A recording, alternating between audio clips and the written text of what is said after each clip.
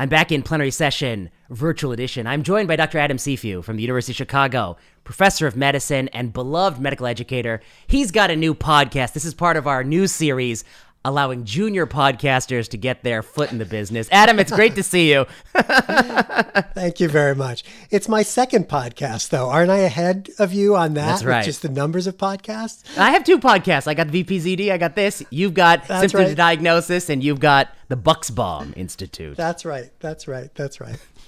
So what is this new show you're launching, this Bucksbaum? And you're the director of teaching people how to be a good physician. Is that right? So I came on with the Bucksbaum Institute this summer. The Bucksbaum Institute has been active here at the University of Chicago since 2011.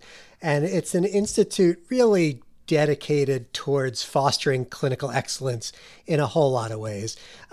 Mentoring young physicians, holding people up as sort of examples of excellent patient care, people with real excellence in the patient-doctor relationship. We also fund a bunch of research. And we're working kind of this year to bring our activities a little bit more outside the walls of the University of Chicago. We're publishing a journal insert at Academic Medicine, and we're starting this podcast called the Clinical Excellence Podcast. The Clinical Excellence Podcast and Academic Medicine. That's a good partnership. So yeah. I guess when I hear clinical excellence, what you mean is the thing that gets glossed over these days, which is how the doctor conducts themselves in the room with the patient, the doctor-patient relationship. Is that where you're starting? That is very much the case. And we're at least starting with three formats of this podcast. We're going to have discussions with physicians about the really challenging parts of the doctor-patient relationship. So some of the initial episodes are things like dealing with medical errors, dealing with giving second opinions to patients when they don't really want to hear what the second opinion you're going to give is, dealing with breaking bad news when it's unexpected.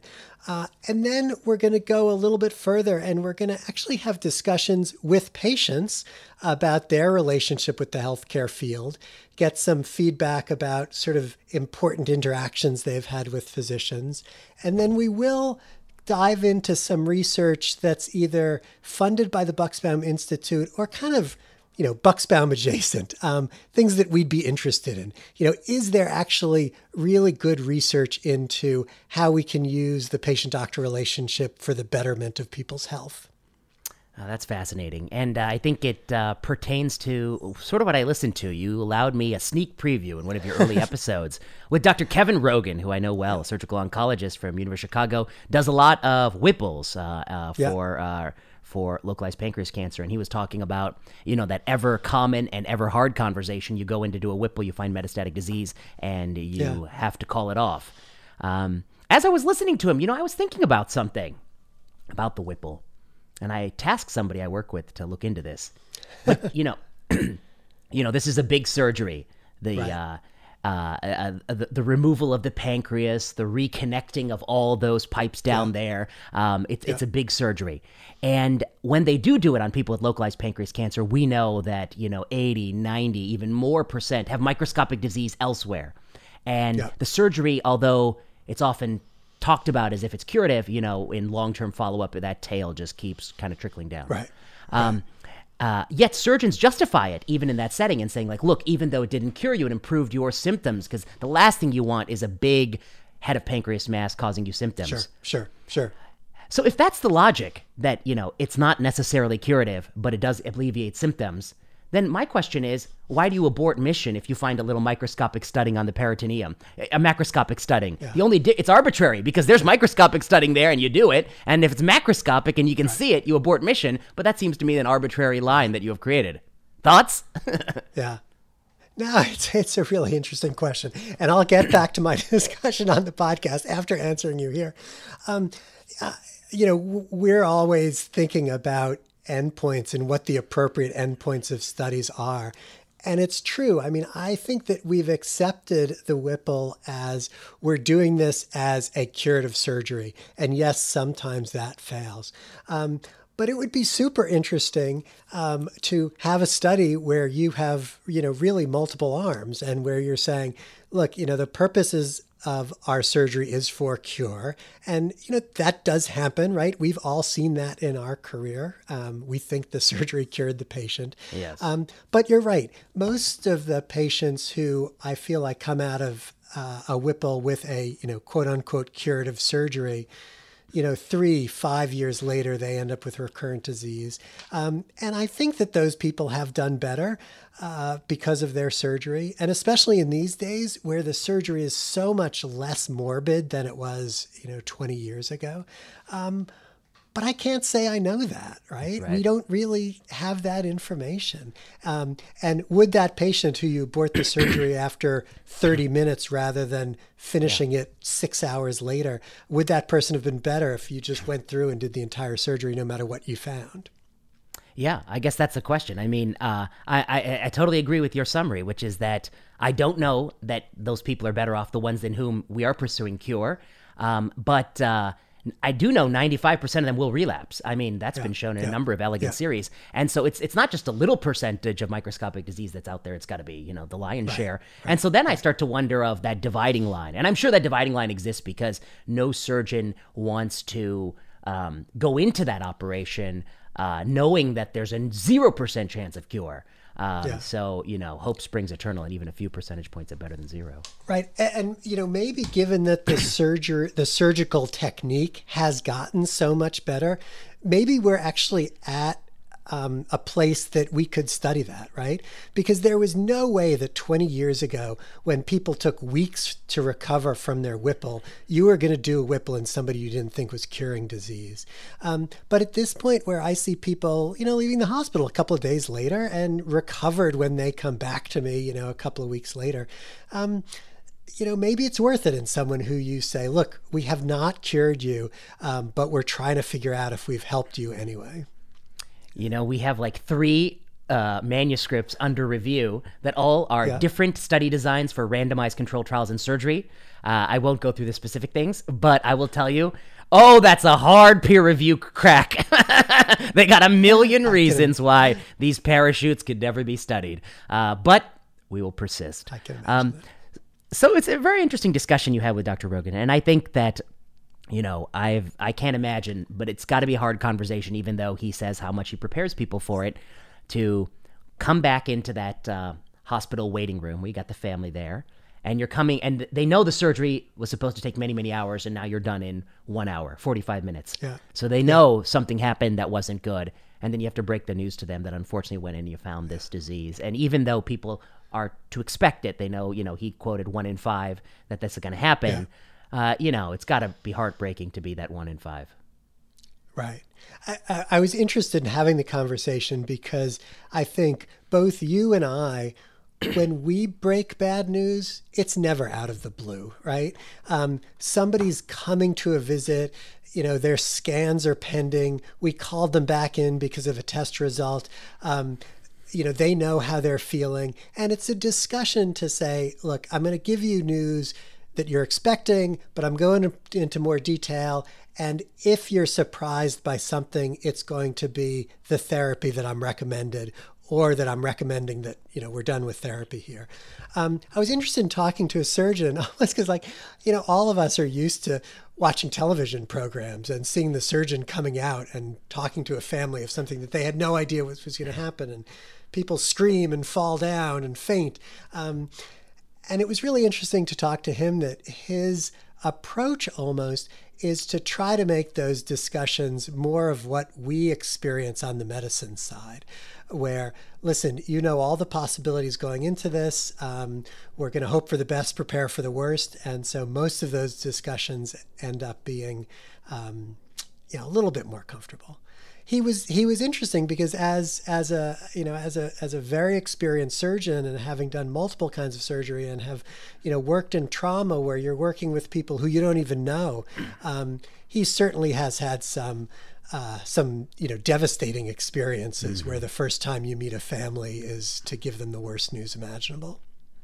From my med school class a couple of close colleagues and a good friend went into neurosurgery, and that's a field where you go in for a simple elective case and you come out and basically the family member is dead, or will effectively be brain dead, or alternatively somebody had a trauma and you go in trying to save them or they can't make it, and those kind of conversations have got to be incredibly difficult.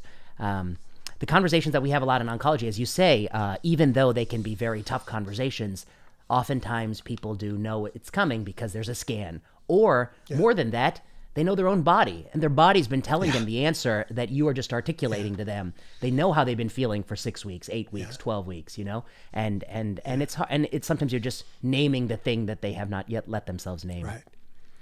Yeah, when you mentioned neurosurgery, I know both you and I are a big fan of that Marsh book, Do No Harm, which is sort of reflections on his career of really, maybe some medical errors, but mostly just poor outcomes he's had. And the experience with both talking to family members, but also living with the people who, in his words, he says, like, I've ruined this person, right? And there are a lot of really, almost beautiful discussions of those conversations with family members about the outcomes of their loved ones in the operating room. Yeah, it's a great book, and I think he brings that sort of literary perspective to a lifetime of neurosurgery, which is really what makes it so great. Now, I want to ask you this: clinical excellence. It's different than other concepts, and this is something that you once said to me, and I think you wrote it in our first book, that there's so many different types of doctors who are all beloved by their patients. Right. the curmudgeon, the difficult doctor, the ultra compassionate doctor, the doctor that will cry with you, and a huge range of doctors. But they each find their patients who love them for it, love them for who they are. So how do you set about teaching clinical excellence when clinical excellence is itself sort of very diverse? Yeah, that's such a, I think it's probably what underlies it is just mindfulness, right? Is kind of being a third person in that room, watching you with the patient and seeing what patients need, right? And we can't all be the perfect doctor for every patient. I always feel we are who we are. That works perfectly for, 90% of patients. There's probably another 10% of patients who we can do an excellent job for, but we're putting on a little bit of an act. And I don't say that in a bad way. I say that we're saying, like, look, I'm reading what this patient needs. This patient needs some paternalism now, and I'm going to shift from my usual discussion to a more paternalistic approach. But there's some people who, like, you're just not right for, and this person needs to find another doctor. And it's interesting. I've, over my career, have had multiple times where a patient wants to switch doctors and there's pushback from the practice about having that patient switch to another doctor. And I'm always like apoplectic when that happens. I'm like, what are you doing? This patient's either going to leave the institution and go somewhere else to find care, or they're going to have a miserable experience with the doctor they're having. That benefits absolutely nobody. Sure, if it's a patient who's seen, 10 of the 12 doctors in the practice, that's a whole nother issue. But we just have to accept that we're not all perfect. The patient who's had 10 of the 12 doctors is often reminds me of the times the resident asked me about a case, but they presented it to 8 or 10 UCSF physicians who have not been able to solve the case. I said, what do you think? You think I'm going to solve this? I'm not smarter than those 10 people, I'm certainly not going to be smarter than those 10 people. Now, let me ask you something about attention. I see. And I wonder if you think there's attention too. I was a medical student not that long ago, 2005 to 2009, and we had students who were, across the entire spectrum of sociopolitical beliefs, but including the faction of students who I think are incredibly activated for social justice and for improving the world. And to be honest with you, those were the ones I was closest to because I still view myself as like that kind of person in my own way. Always the kind of work we're doing in biomedicine is a type of advocacy for evidence, because I believe evidence is the mechanism by which you achieve a lot of those social justice issues. Yet even the most outspoken among that group was different than I think the most outspoken among the group today. And I'll give you one example. The example is the University of Michigan white coat ceremony. Now, you and I know we've talked offline many times, we're both pro-choice people. We both believe that safe and effective abortion, one, it is really necessary for health care. I mean, it is part of what healthcare means. And also, it's necessary for, I think, the stable functioning of a society. And if you take it away, you don't have abortions go to zero. You just drive them into very unsafe conditions, which leads to unnecessary death and disability for both women and babies alike. It's not a good system. So, we are supporters, I think, of pro-choice policies. The speaker at the white coat ceremony, by all accounts, a beloved clinician. She teaches the spirituality and medicine program. She herself, in an interview in a magazine that, by the way, I'm pretty sure nobody actually reads. Nobody actually reads that magazine because I never heard of it. It's some Substack magazine for, I think, Catholic physicians. She was quoted as saying that she believed, that she had a pro-life viewpoint. Although I read it very carefully to say, where exactly does she fall? This is not an, monolithic category. It's a huge category.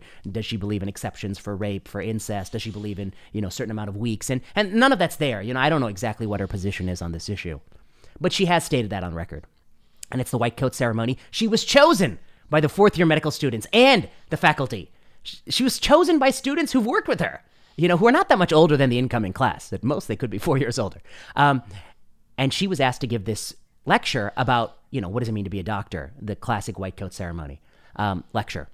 And the students initially protested, some of them. That protest fell on deaf ears. The university reiterated that they don't punish people for personal views. And then ultimately, when that moment arose, about 50% of them stood up and walked out, and some of the family members walked out. And then she gave a talk. Oh, the piece I'm not telling is that she had stated a priori that I am not going to talk about that one issue that we disagree about. This will not be about abortion. It's going to be about what does it mean to be a doctor in the grand scheme of life. But nonetheless, 50% walked out. And then they missed a talk that I thought was actually kind of sweet. These are always cliched talks. Her talk is, within the genre of cliche, but it's less cliched than most. I actually thought she had a clever spin on things and referenced Aristotle in a way that, as someone who's read Aristotle, even I hadn't thought of that. Okay, my point is this. These students are coming into the field of medicine, and I feel like they haven't learned, or they're entering with a strong view that is going to be counter to the one thing that unites all the clinicians, which is you have to be tolerant. You have to be tolerant of the patient who doesn't do what you say, who's in a wheelchair with a big Trump-Pence bumper sticker on the back, as I've witnessed. You have to be tolerant of the patient who disagrees with you about abortion or death penalty and brings it up unprovoked. You're having a conversation about, multiple myeloma, and they're talking to you about the death penalty or about housing or about, because they read in the news today. And you have to find a way to tactfully say, oh, I'm not a fan of Trump, but you seem to be a huge fan. I liked him on The Apprentice, which is true. I did like him I wish he had stayed there, but, I can say I liked him on The Apprentice, and you're going to have to talk to people who are pro-life. And I just think that, okay, so that's my question to you. Is there a tension between this new youthful philosophical movement, and I think I would define the movement as that in order to extinguish these ideas we disagree with, we cannot even engage with anybody on any issue if they hold any of these ideas. And that's their philosophy. But that, I think, fundamentally is in conflict with being a good doctor. Thoughts? Sure. I'll stay far away from the Michigan issue since I came on the podcast here to promote my own podcast, and you're going to try to draw me into an abortion debate. Hey, there's no greater way to promote your podcast than getting canceled right now. So I think as physicians, right, our number one duty is to advocate for our patients, right? And your patient is who you're in the room with, who has chosen you as a physician. You are working for that person. And you're basically, because of the oaths we take, right, you're dedicated to caring for that person until they no longer want you as your doctor. Yes, we can terminate care with patients, but really over the course of a career, that happens, less than a handful of times. I've been, in attending for 25 years now, I have terminated the care with 2 patients in my career, right? That's incredibly uncommon. And so I think your very first duty is to say, how can I care for this person? How can I meet them where they are? I need to accept them, even if everything about them, their beliefs, is abhorrent to me, right? And in fact, throughout the years, there have been so many people who spoke with pride about, caring for that person in the emergency room with a tattoo they found offensive or whatever else, right? That's what we do. That's why we're respected by society. That's why we carry a lot of privilege. Now, I absolutely understand that people also feel the need to advocate for their beliefs outside of their care of the patient. I think it's actually sort of one of my flaws that I've never been terribly good at that. I am so kind of paralyzed by gray area often that I have a hard time, pushing really strongly for a view on just about anything. But man, people do that terrifically, and probably when they do it well and they're advocating for something which is really in the best interest of people's health in general, they may very much have more of an impact than, Adam Seafood, who's sitting in the office seeing 12 people in a half day, right? I totally respect that. But I do think that as a doctor, the primary calling is for the individual you're taking care of. And certainly, you can advocate on a bigger stage, on a bigger platform. But that shouldn't interfere with giving care to an individual. I think, I completely agree with everything you say. That I think it's, and there's been a few times in my career where I will disguise it. We're over at the VA hospital, and there's a veteran who may proudly say a political belief that my resident, for instance, disagrees with. And once my resident and the veteran got in an argument about it, and I was just like, okay, easy, Tiger, easy, both. I mean, first of all, we're not out here for votes, and this is just one vote, okay, right. Okay, and we're in a very deeply blue state, so you switching this vote is not gonna change anything. And then this guy is really sick. He's really sick, and we'd have to focus on his being sick and how we can make him feel better. And we can't be, to some degree, distracted. Yes. You can't be distracted as a doctor from your mission, which is, as you say, to be the advocate for the patient.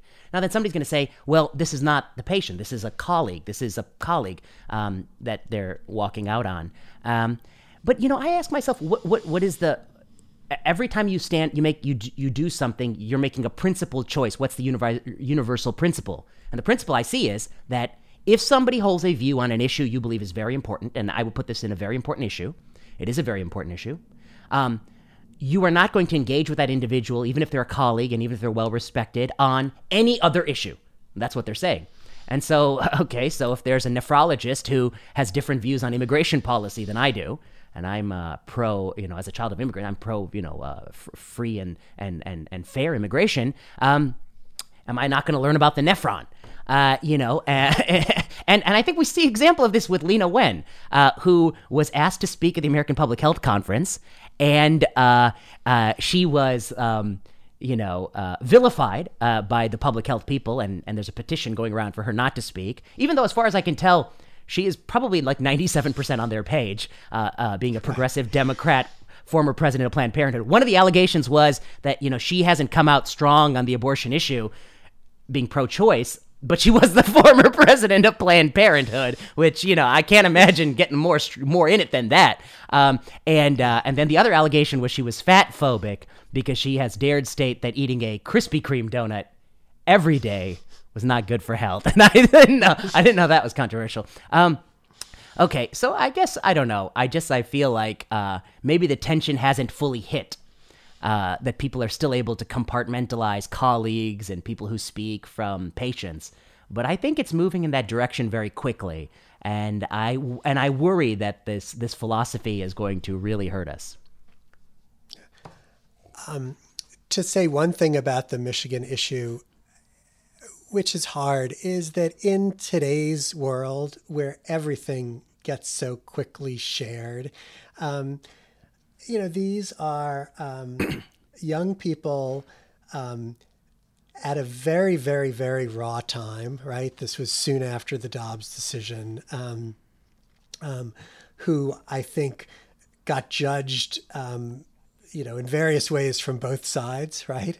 And I think these people will look back in 6 months, 6 years, 20 years, and have much more kind of nuanced opinions on whether what they did was right or wrong. And had this happened to us in medical school, right? Nobody would have known. It would have been a discussion the next day in class, and that would have been about it. It's a tough world to advocate in these days, because you can definitely believe that if you're advocating outside of your bubble, that 50% of the people listening to you will disagree and will push back pretty hard on what you've done. That's really interesting. I agree with everything you said, but I just don't think it would have happened in our world. Why? Because I think that our culture and our peers did not reward you for taking these stances in the way that their modern culture rewards them for it and gives them status and quote unquote points. And I think being a student is hard because you lack. You feel powerless, in part because you are. I mean, not only are you the lowest rung of the totem pole, you don't even know what you don't even know half the things they're saying. I mean, I remember did not. Years later, I started to understand what were they all the conversation, what was it really about. And I think in a place like that, these kinds of issues are a way to sort of gain control. Have very clear black and white when, it's a lot more ambiguity and a lot of uncertainty. Well, I think it is true that students actually have more power than they had, in your day and in my day. And that's why we see these things, right? And some of it is good because they should speak out when... Yep. Go on. Yes, and they have a platform, and part of their platform is to say, boy, if we do this, this is going to get out there, and people will see this, and this will have an impact. If you had walked out on some lecture in medical school, nobody would have cared.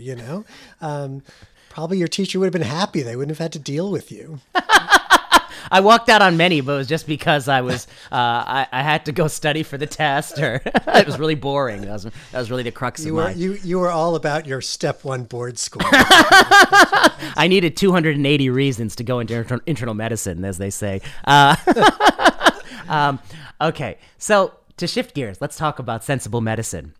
And we'll come back to your podcast. Sensible medicine is something that, you, I, Mandrola, Marty, Yona Christia, many others have kind of put together and launched. And it's just a collection of very different doctors, doctors from Europe, doctors from this country, cardiologists, oncologists, internists, who are trying to have a shared newsletter where we write about, the range of medicine. You've had a number of really touching commentaries about the art of medicine. Mandrola's had study of the week. We've had some debates, which we'll talk about in a second. But I'm curious, how do you feel writing for, this kind of broad newsletter? You enjoy it? What's going on with it? Yeah, I have to say, when you first sort of pitched this idea, I didn't quite know what to expect. But I've really enjoyed it. And I've sort of enjoyed the almost collegiality of it, because I think it is people picking issues that they are interested in. And we've already, in whatever, it's been a month or so, covered an incredibly wide range of issues. From how to read the study to, the articles we've put out there about journalism, right? Mm-hmm. To, of course, we have to go after COVID a little bit, to me with my frou-frou reflections on practice.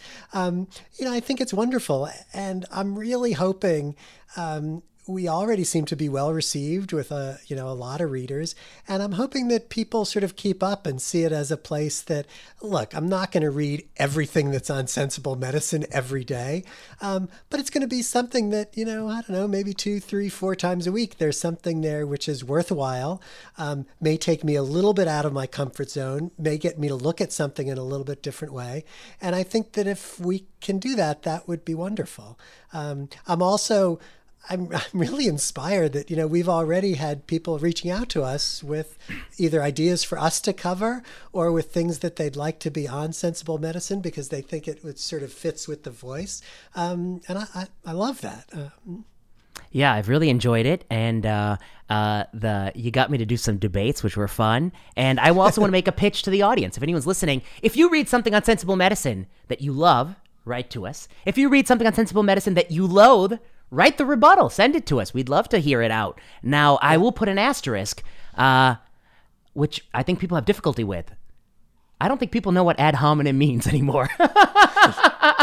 I mean, it's really nothing but, many people who I, don't think are fringe, they're thoughtful people, maybe even doctors, they can't even talk about something without ad hominem. Everything is in the guise of, John Mandrola once said this or did this, or John Mandrola's an EP doc. How is he commenting about why is an EP doctor? Adam, you're not a pediatrician. You're not you never worked in pediatrics. That's about the person writing it. What do you disagree with about the content written? This is like 101 stuff. And I think ad hominem is easy when you feel like you disagree, but it's much harder to articulate why you think it's wrong and where you think it's wrong. It's base thing to do, but it comes across poorly, and it's not going to persuade people, really. And we can't publish that. I mean, it's just terrible. I mean, what are you going to do to us? So that's the only caveat. Yeah. But I think, we are open to good evidence-based rebuttals, because there are rebuttals to pretty much everything these days. And, I think one of the articles which got a lot of pushback was a look at kind of how Sweden dealt with COVID, especially around children, but in general. And there is certainly data that supports the idea that Sweden did a remarkable job, in a good way, with COVID. And there's other data that would say that, oh my God, they really botched it, and they'll be paying for this for generations. I think that's what makes this such an interesting space right now.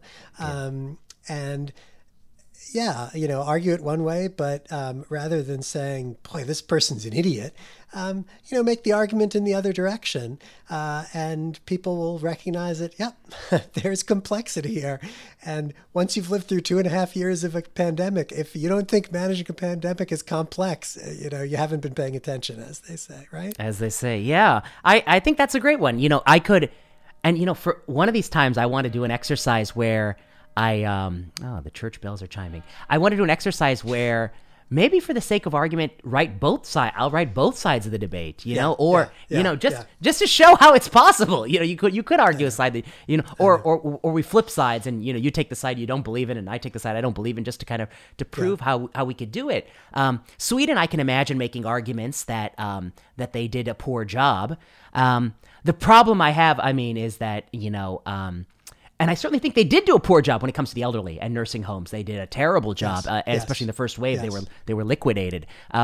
But I think that as time goes on, when you see by all indices, they just keep moving to the center of European nations. Deaths per 100,000 and excess mortality. They move to the center with time.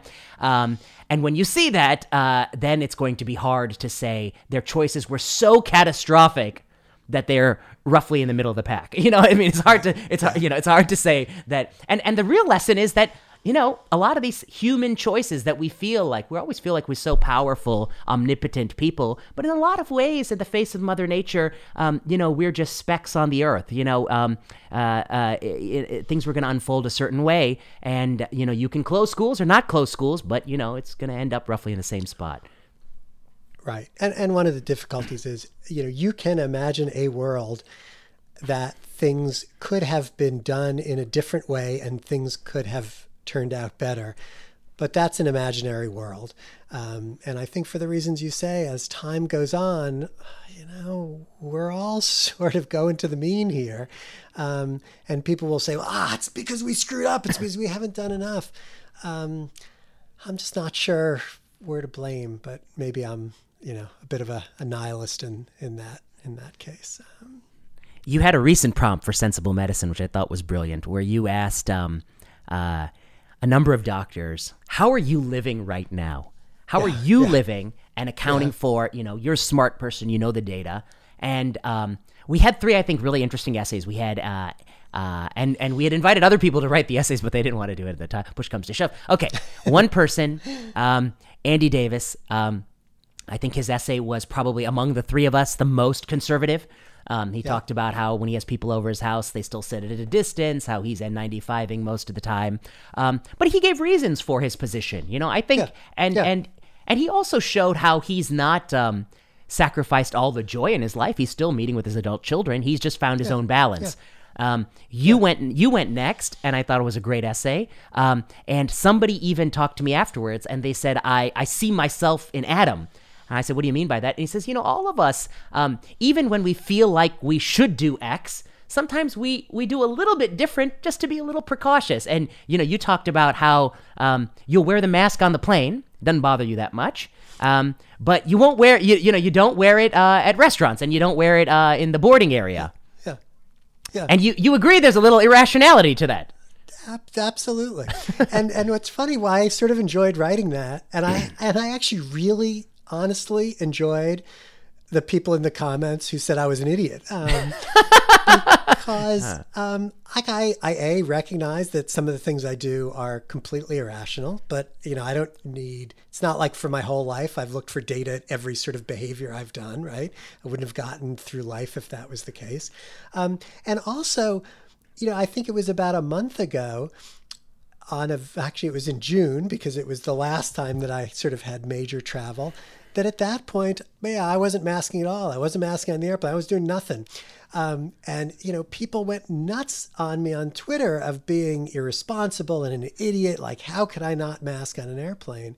And then, over the course of a couple of months, I'm like, well, I don't really think I need to do this. But look, we've sort of learned something, and I'd be happy not to get sick with COVID or influenza or, rhinovirus, 1 through 12.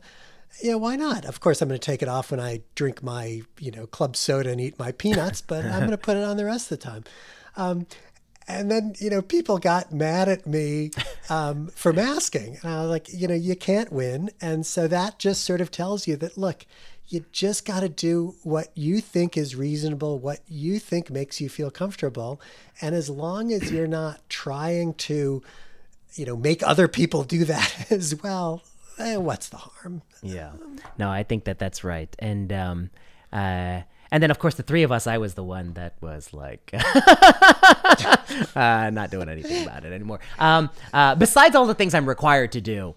And then, somebody found me afterwards, and they're like, even you are compromising. You do all the things you're required to do. And I was like, well, I mean, that's, of course. I mean, it's somewhat of a compromise, but, I do have to live in society, and you can't fight every war for, you're fighting battles on every front all the time. You'll never get any work done.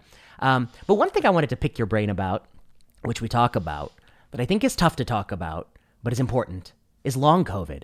And, I read what you had written about it. I read what I had written about it. And I think we're on the same page. I read what Andy had written about it, and I think he's on a different page. And I think if I were to summarize our position, it is, one, foremost principle. If somebody comes to you and says, I don't feel good, that always has to be taken very seriously. And you always have to do things to try to make them feel better. I mean, that's medicine 101. Doesn't matter how they ended up feeling bad. That's important. The second point I think we make is that anybody who gets really sick with anything, the road to being 100% is not immediate. It's always been slow. I remember I once had a sore throat, lasted 8 weeks. This was 2017. And, anytime anybody who's intubated, my God, you don't build that muscle strength back in the intercostals immediately. It takes a long time. So absolutely, the road from critical illness is tough. Any illness is a slow path back. Absolutely, whatever concerns you should concern the doctor. But then the third part, and this is the part that I think is the tough part, which is that COVID-19 has introduced a new claim, which is that you could have had a respiratory virus and not even felt anything. You could have not even felt anything from the respiratory virus, but you will go on to have long-term damage to your brain, your heart, your kidneys, your lungs, etc., even in the absence of any sort of, with an asymptomatic disease or a very mild disease like a runny nose, for instance. And that claim, I think, is an unprecedented claim, and I think unprecedented claims require unprecedented evidence to show me that that's true. And the point that that I was making was that, we never believed that in 2017, that like no one ever told me that you could have a rhinovirus, you don't even feel it, and then 4 weeks later, you have cardiomyopathy. Although there has been, post-infectious myocarditis, it does happen. Sure, yeah, sure, right. Sure. But to me, the best study was that Annals of Internal Medicine study, about 200 people, and they took the patients who had COVID, and many of them had those symptoms, and the patients who didn't, and these were patients with mostly mild disease, and they did a battery of like hundreds of blood tests, from coagulation to T-cell immunology to CRPs to D-dimers to complete blood counts to you name it, and they found nothing on average that was different except 6-minute walk and history of prior anxiety disorder. And, that finding doesn't tell you that long COVID, quote unquote, is real or quote unquote isn't real. As long as people are feeling bad, it's as real as it needs to be. But it does help you figure out, what drugs might you treat it with. And you might want to try, in a randomized study, mirtazapine or venlafaxine or, I don't know. So I'm curious, I don't know, how do you think about long COVID? Yeah, I mean, I'm, of course, less unhinged than you are about the whole thing. So I, of course, agree. If you get really sick from a mycoplasmal pneumonia or COVID pneumonia, it's going to take a while to get better. And I certainly have seen in practice people who have, after a COVID infection, even a mild COVID infection, mild persistent symptoms. I say mild, people experiencing might call them moderate, worsening of migraines, tinnitus, worse dyspnea exertion, worse exercise tolerance, which takes a little while to get over. And I accept that. And I say, it's a disease that we don't know. We don't have immunity to, we haven't had immunity to, we have different sort of immunity to. And it'll take a while to figure all this out. What I'm surprised is what you're surprised. And I think it's the thing which is most harmful, is the people who really fear that, even being, vaccinated, having had previous infections, doing well, that person is going to have, an absolutely life-changing experience with COVID at this point in 2022, and that's still paralyzing them from going out and doing the things they like. And as you say, I don't think our clinical experience supports that. I don't think the research supports that. I don't think kind of bioplausibility supports that. And I think if we're going to take that seriously to the point that it affects, how we manage public health, how we advise people, we need some really powerful evidence of that. I think the fact is people are voting with their feet, and, the vast majority of people are not concerned about this and are going about their lives like they were in 2019. But I do feel like some of this long COVID news has made life worse for a subset of people who are so worried about that they've really changed their lives because of it. Yeah, and that's who I worry about too. I always read these posts of, my 4-year-old has never gone out to play with any other child ever. And now that's not everybody. That's got to be, 1/100th of 1%. Yeah. But that's still some 4-year-old. I'm like, this poor child. Yeah. And then the other thing I worry about is the more you constantly talk about it in the news, the more it will happen. It's a self-fulfilling prophecy. Absolutely. I mean, that's always been the case. Yeah. And then the other class of worries I have is that a lot of the research is not good. I mean, it's not good to look at a retrospective chart review, and you say, how many times do we have this diagnosis post-COVID, and then how many times do we have this diagnosis post-influenza circa 2017? It's like, well, you've been proselytizing that this thing is out there and we have to be vigilant. So doctors are going to be running up the test. They're running up tests that they never used to run. And the more you test, the more you find. And the more you tell people, the more they have symptoms. And so it's not really an apples and apples comparison. And it's problematic. And now they have just... And then the other thing, I hate to say it, is they took a couple $2 billion and put it in a grant fund for long COVID. And, you know, research funds are important and good, but when you put a lot of incentive like that, people will do whatever it takes to get that money. And I think there's a big... It's a deeper rot. It's not about long COVID. It's about anything in biomedicine. You make so much money available in such a short time frame, people will stretch to get that money. It's because nobody will fund our salaries, which is a ridiculous, you know, why are we living like this? You know, if every university professor had their salary funded, they wouldn't be bending over backwards to write grants that are routinely not true with the exaggerations, you know. But I don't know. That's not going to help us. So I worry about where we're headed with that. Yeah. Let's come back to your institute. So, you know, you're somebody in your career who, as the old saying goes, you got nothing left to prove. You're an old war horse. You know, you just came out of battle. You were in the dean's office for many years. You just hung up your armor from that. And I had expected that you, like most almost emeritus professor, no. Almost. Hey, I'm not that old. Almost emeritus. No, I would expected that you would want to prune down. And yet the Bucksbaum drew you back in. So what is it about Bucksbaum that appealed to you?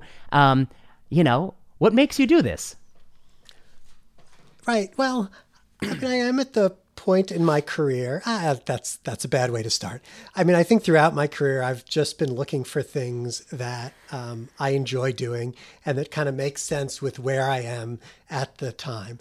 And that's changed. I think that's true for most of us, right? What I really loved doing in the year 2000 is very different from what I love doing in 2022. And Bucksbaum has given me the opportunity to, you know, have really rich conversations with thoughtful doctors, you know, which I love. It lets me write and edit, which I love. It clears up some space to do really one-on-one clinical teaching with medical students that I'm interested in. And it is nice to be at a point in my career where I feel like I get no benefit from publishing in the medical literature anymore, right? And I was never someone who is, you know, pushing back the envelope of medical science. I was mostly writing thought pieces or critiquing other people. Hey, what about our reversal work? That was groundbreaking. That's groundbreaking. I still have I have the plaque right here. Look at this plaque. They mailed me that plaque for the most citations that they've ever gotten. That is nice. That is nice. Got to send me a Xerox of it. So this sort of fits in perfectly with what I like, and actually probably to, you know, combine a lot of things we've talked about, you know, the Bucksbaum Institute, the podcast, Sensible Medicine, are all things that at this point in my career, I kind of love doing as an outlet for, you know, my energy and creativity that I still have left over after, you know, clearing my Epic-In basket, which varies from day to day, but there's still usually some. You know, and I want to ask you about that. And, you know, I think we talk so much about burnout, and I swear I've heard more about it recently than I've ever heard. And it's just every year there's more and more talk of it.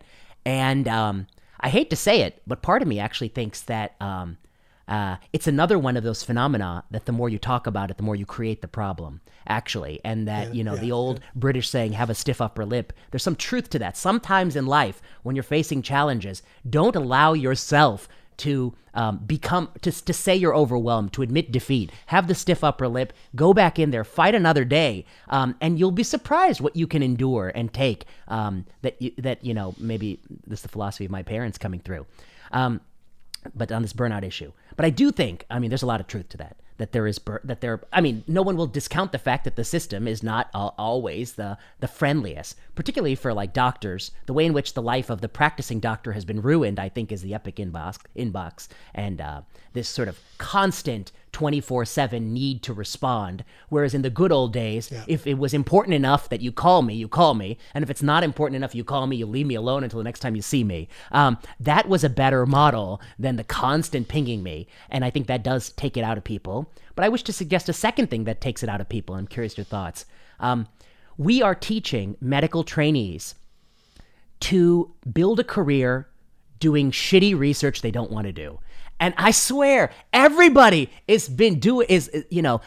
everybody wants to do research. And I think one of the things you said you never thought of yourself as doing research that was boundary defying, which I think is not true because you did do some of that. But this idea that everyone has to be doing boundary defining research, and necessarily that can't be true. And the idea that research is even for everybody, it's not for everybody, actually. And there's nothing wrong with being a good doctor. And so, instead of spending that Saturday doing extracting data from a chart review to answer a question that you can't really even answer because you need to randomize to answer that question at all. It's unanswerable from your confounded chart review. Don't do that. Take the Saturday off, or go to a baseball game, or go to the wards and have the gratification of actually having a real conversation with a real person. So I'm curious, what are your thoughts? I mean, do you hire anyone in general internal medicine just to be a doctor anymore? Or do they all have to do some bullshit QI or some bullshit on their, just be a doctor, just teach the residents? Is that enough, or is that not even a job anymore? I have joked that what we need to do is we need to start accepting people into medical school who are, less smart, less driven, less creative. Because, being a doctor is hard. But it's not rocket science, right? You don't need to be that smart. You need to work hard. You need to be able to remember a lot of stuff. You need to be organized. And then I think that those people would be happier just doing the job, right? Just taking care of patients, and wouldn't feel the need to, do some research, start a company, start a podcast, right? It is true. You can't. We all have some sort of complex that, allows us to be brutalized by our employers, right? And they ask too much of us, and patients ask too much of us. And I understand that, man, there is certainly things in the system that could be better, no question about it. And we are being taken advantage of to a great extent, and that's leading to burnout. But also, yes, we could also make our lives easier, right? By saying, look, we're going to focus on patient care because that's what's actually critically important, and that's what we're here to do. And we can also complain less. And the less you complain, right, I think the less unhappy people are, right? You always wanted to stay away from that resident who, quote unquote, had the black cloud, right? Because every resident's work was about the same, and the person who had the black cloud was just the person who could deal with the amount of work the worst. And that was generally a toxic person who made you unhappy to be with. And that's probably a message that we could spread to the rest of medicine outside residency. That's really well put, and I hadn't thought about all that. One thing that's within your control is you don't have to bill every one of your notes a level 5. You can... you can actually talk about what you actually did, and you can bill a level 2 or 3, but, and then I think people, I don't want to say this is the only reason, but obviously some people's pay goes up if they do hit those 5s all the time and they hit their RVU goal, etc. But in the grand scheme of life, you are killing yourself for $20 grand a year. Just let it go. Let it go. You don't need the 20 grand. You can let it go. We could also give up half-day clinic and take a lower pay. I don't see anyone ever wanting to do that. I had a student ask me, why is so-and-so very famous doctor still seeing patients every day at 9 p.m.? I said, I don't know. They don't have to do that. They could pass that along. Your point about how we pick people is very interesting. I think, obviously 30 years ago, you picked a lot of people who had worked in a fast food restaurant, or had some just regular job for a while to pay for college. And they didn't have a million creative activities. They didn't play every instrument and speak every language and have a nature and science paper at the age of 16. Now they have all this stuff, and part of it is an arms race, so they have to do all this stuff. I feel like, one, their youth is robbed. These kids from the age of 14 are already singularly on the path of medicine. The second big way they're cheated is they go to really prestigious schools. Their colleagues go to work for Twitter. The colleagues are making like $300,000 in year 4 at the age of 25. And, sometimes you don't make that even as a full professor, you don't make that for a long time in this line of work. You don't get to create companies all the time, and you don't get to do all these other things. And I don't know. It is a job that's really good for somebody who takes pleasure in, I think, the simple things, a good conversation and a good decision, and not the grandiose things of seeing your face on the cover of Time magazine. But the things we're selecting for are seeing your face on the cover of Time magazine. Yeah, go on.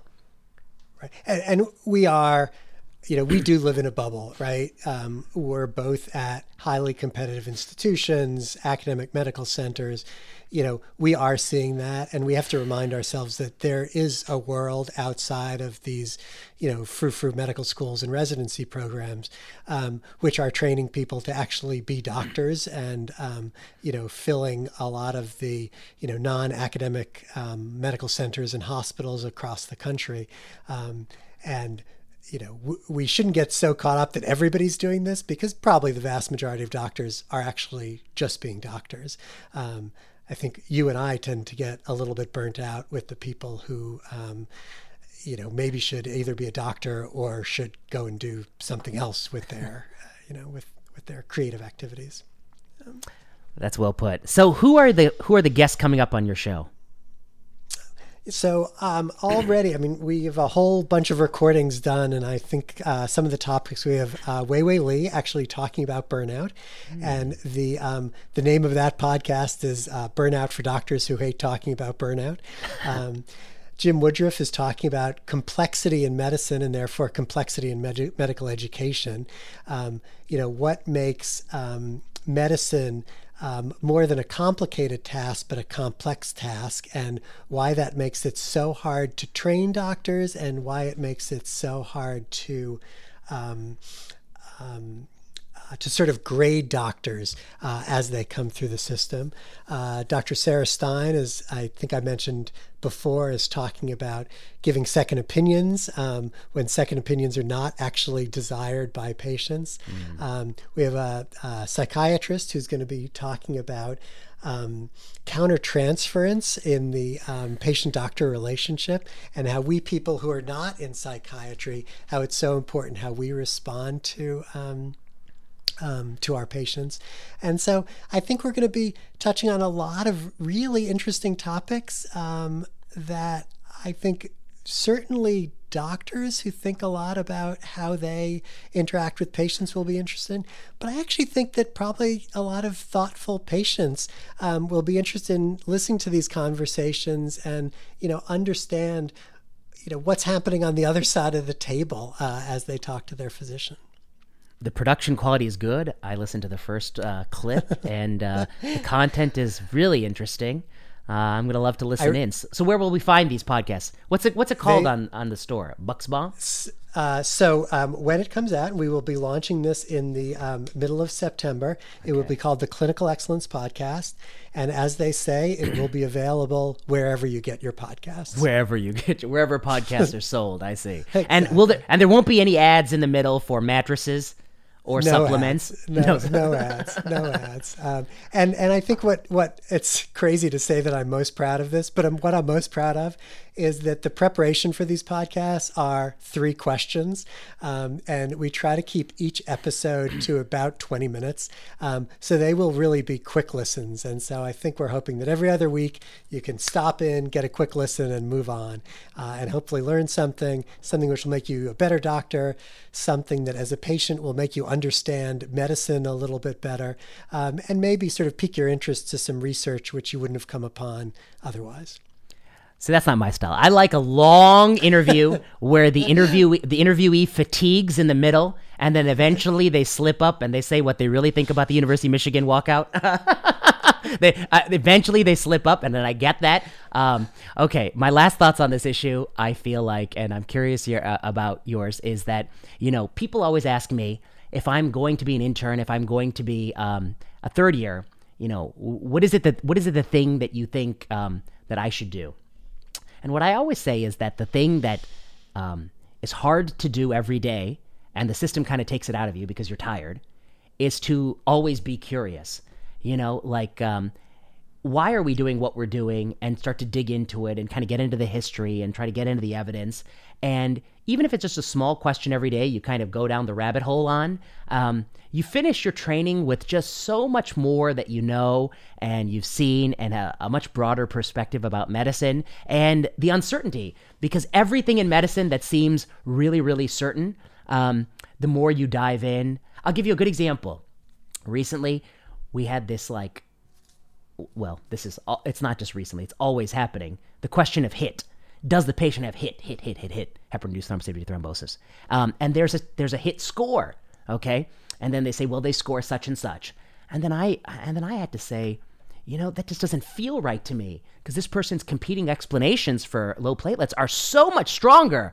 And then I was like, where the hell does this score come from? And then so I was gone. For like 2 days, I'm in the weeds on all the papers that derive the score, and there's a conditioning problem, which is that to derive the score can only be derived on people in whom the doctor was suspicious enough for HIT that they sent the test in the first place. And that's not everybody with the high, So it's got this conditioned on, you were so worried about HIT, you sent it, and you weren't satisfied with the explanations at hand. And so suddenly the score, which appears like, Moses himself delivered, is not so sacrosanct. It is, much more limited than you think. And judgment is much better than you think. And so, that's just a small thing, and we're working on writing this up into a more coherent narrative.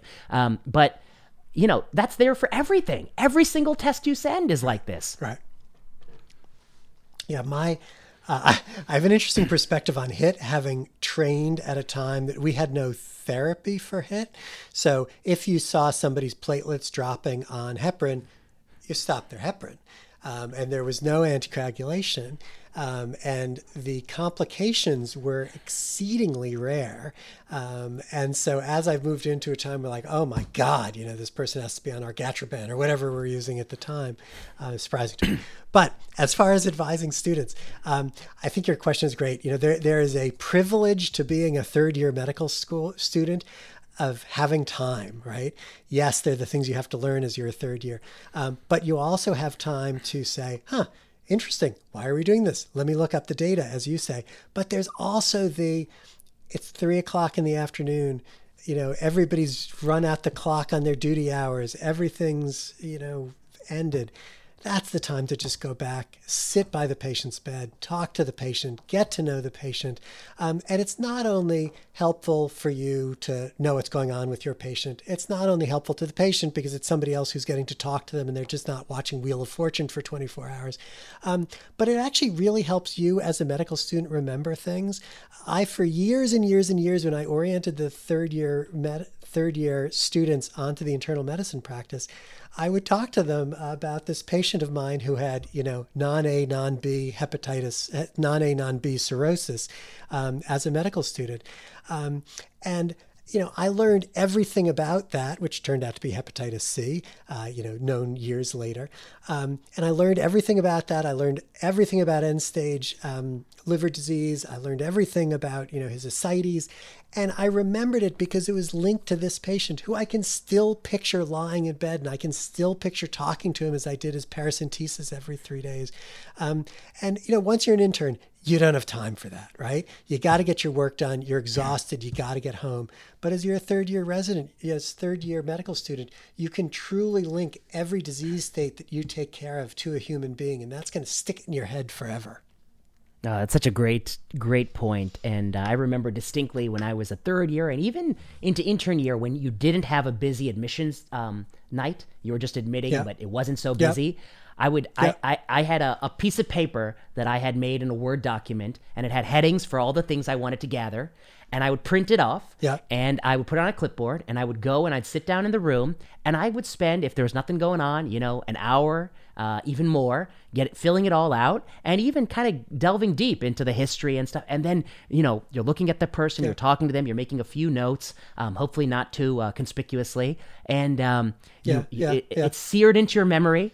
And you're the best on rounds. It's right there in your mind. Did the patient do? Oh, yeah, of course. Actually, yeah, I know that. And I know where I wrote it. So that's really great tip. And then my last point about HIT. Okay, your experience speaks to what I actually long suspect. And we wrote a paper on this, I think, with Austin Lammers called Heparin-Induced Thrombocytopenia, a tremendous need to randomize. I bet in the current strategy, the current paradigm where we are extremely suspicious, at low suspicion, we send antibody and SRA reflex testing and switch to argatroban. I bet that if you compared our strategy to a lesser strategy of just stopping heparin or even continuing the heparin while you wait for the antibody because the pretest probability is really so low, I bet we're actually doing harm to people. The bleed risks on these anticoagulants are non-trivial. Argatroban is so labile. And so, I think if you randomize, you'd actually show our paradigm is actually hurting people, but that's the speculation. Right. And you're apt now to blame the disease rather than your treatment, which the patient may not need. I'm not sure you could ever do that trial, but it would be a good one to do. There's a lot of trials that people aren't sure we can do. But you know who is sure we can do them?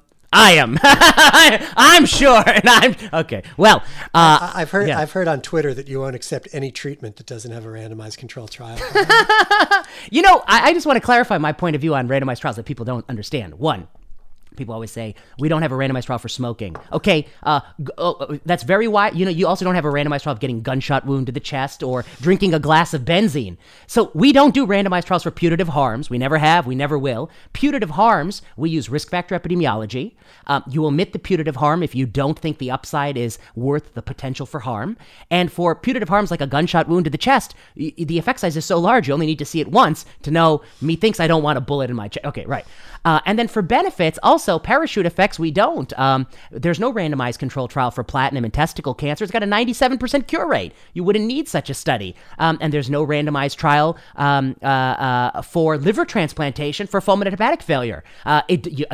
You wouldn't need such a study. The effect is so glaring. However, for modest to marginal effect sizes, come on! I mean, what do you want? The effect size is at best, in Bangladesh, the effect size was 0.14 of 1 percentage point. It's 1/6 of 1%. And you're telling me you can see that with your naked eye? And I mean, get out of here. You can't see that. Oh, and that's the other thing I hate, where people say, in my experience, it works. I was like, do you understand what kind of savant you'd have to be be able to, in your own experience with N of 200, to detect effect sizes on the order of half of 1 percentage point? You can't do that. A human being can't detect that. I mean, God, what are you telling me? All right. Anyway, my pet peeves. But that's why you keep writing. I've published like 4 or 5 papers on randomized controlled trials, and I've had 4 or 5 people read them this last year. Just in the last year, 4 or 5 people read them. Okay, so listeners should check out your podcast. I really enjoyed what I heard, and I was particularly impressed with your audio quality. That's important.